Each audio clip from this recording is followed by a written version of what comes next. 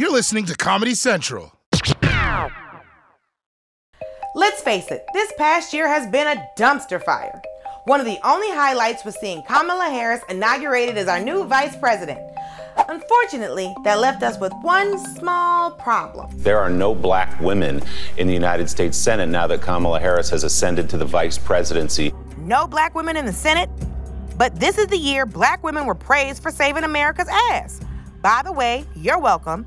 The truth is, in the Senate's 230-year history, we've only ever had 2 black female senators, Kamala Harris and Carol Moseley Braun. You know it's bad when black women have better representation on The Bachelor than they do in the U.S. Senate.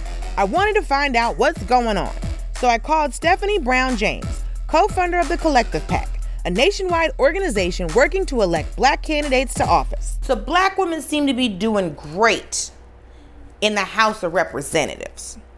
Right. But we're having an issue with the Senate. Huge.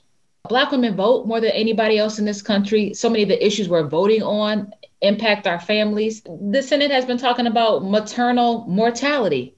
Maternal mortality impacts black women more than anybody else. So to not have a black woman saying how this bill should be created and that it should be passed, that's a problem. It is a problem. Just look at these photos from a recent bipartisan dinner featuring all the current female senators. They are definitely in need of some melanin, because this looks more like an episode of Designing Women than it does a Senate dinner. To try to get more black women into the Senate. How are y'all? Are y'all out teaching people how to shake hands and kiss babies? What are y'all doing? Well, I can definitely say, in this current reality, we ain't kissing no babies. However, we are making sure that with our partner 3 Point Strategies, we have a black campaign school. And so we are training candidates across the country to know the nuts and bolts of running statewide. At the Black Campaign School, prospective candidates can learn things like how to raise money, how to engage with voters, and, this actually looks fun. Go on a set from DJ D-Nice, and this could be the Essence Festival. We have a whole session about how to wear your hair when you are a black woman running for office. And the answer is, girl, wear it however you want to. You don't have to come out here looking like Kerry Washington and Scandal every day to get elected, because, them wigs. God. What do you think is the reason that there have been so few black women in the Senate? Listen, as a woman, the sexism issue is key. Most of our U.S. senators are male. Number 2, racism. It does exist in America, okay? And so, you have the fact that this woman has to go across the state, talk to so many different voters, some of whom have never actually had a conversation with a black person. And so that alone is showing you that there's a lot of hurdles that she has to overcome. I get it. If you want to connect with voters who are unfamiliar with you, sometimes you got to do what they do. Or in other words, pander.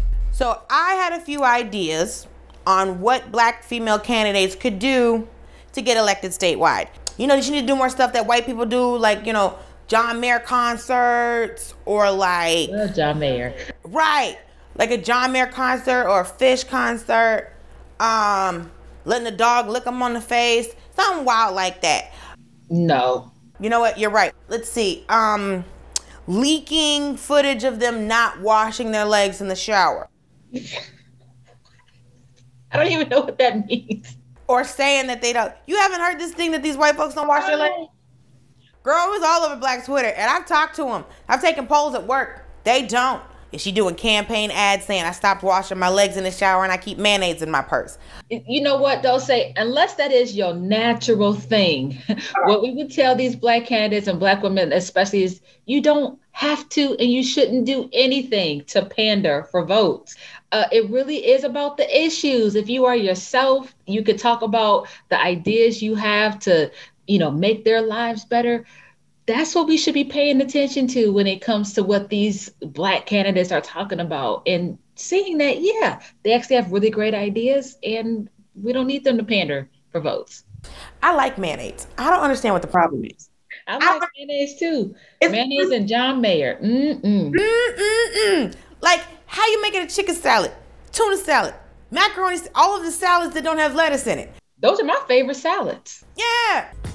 If we want a Senate that is truly representative of the electorate, we need more black women in office.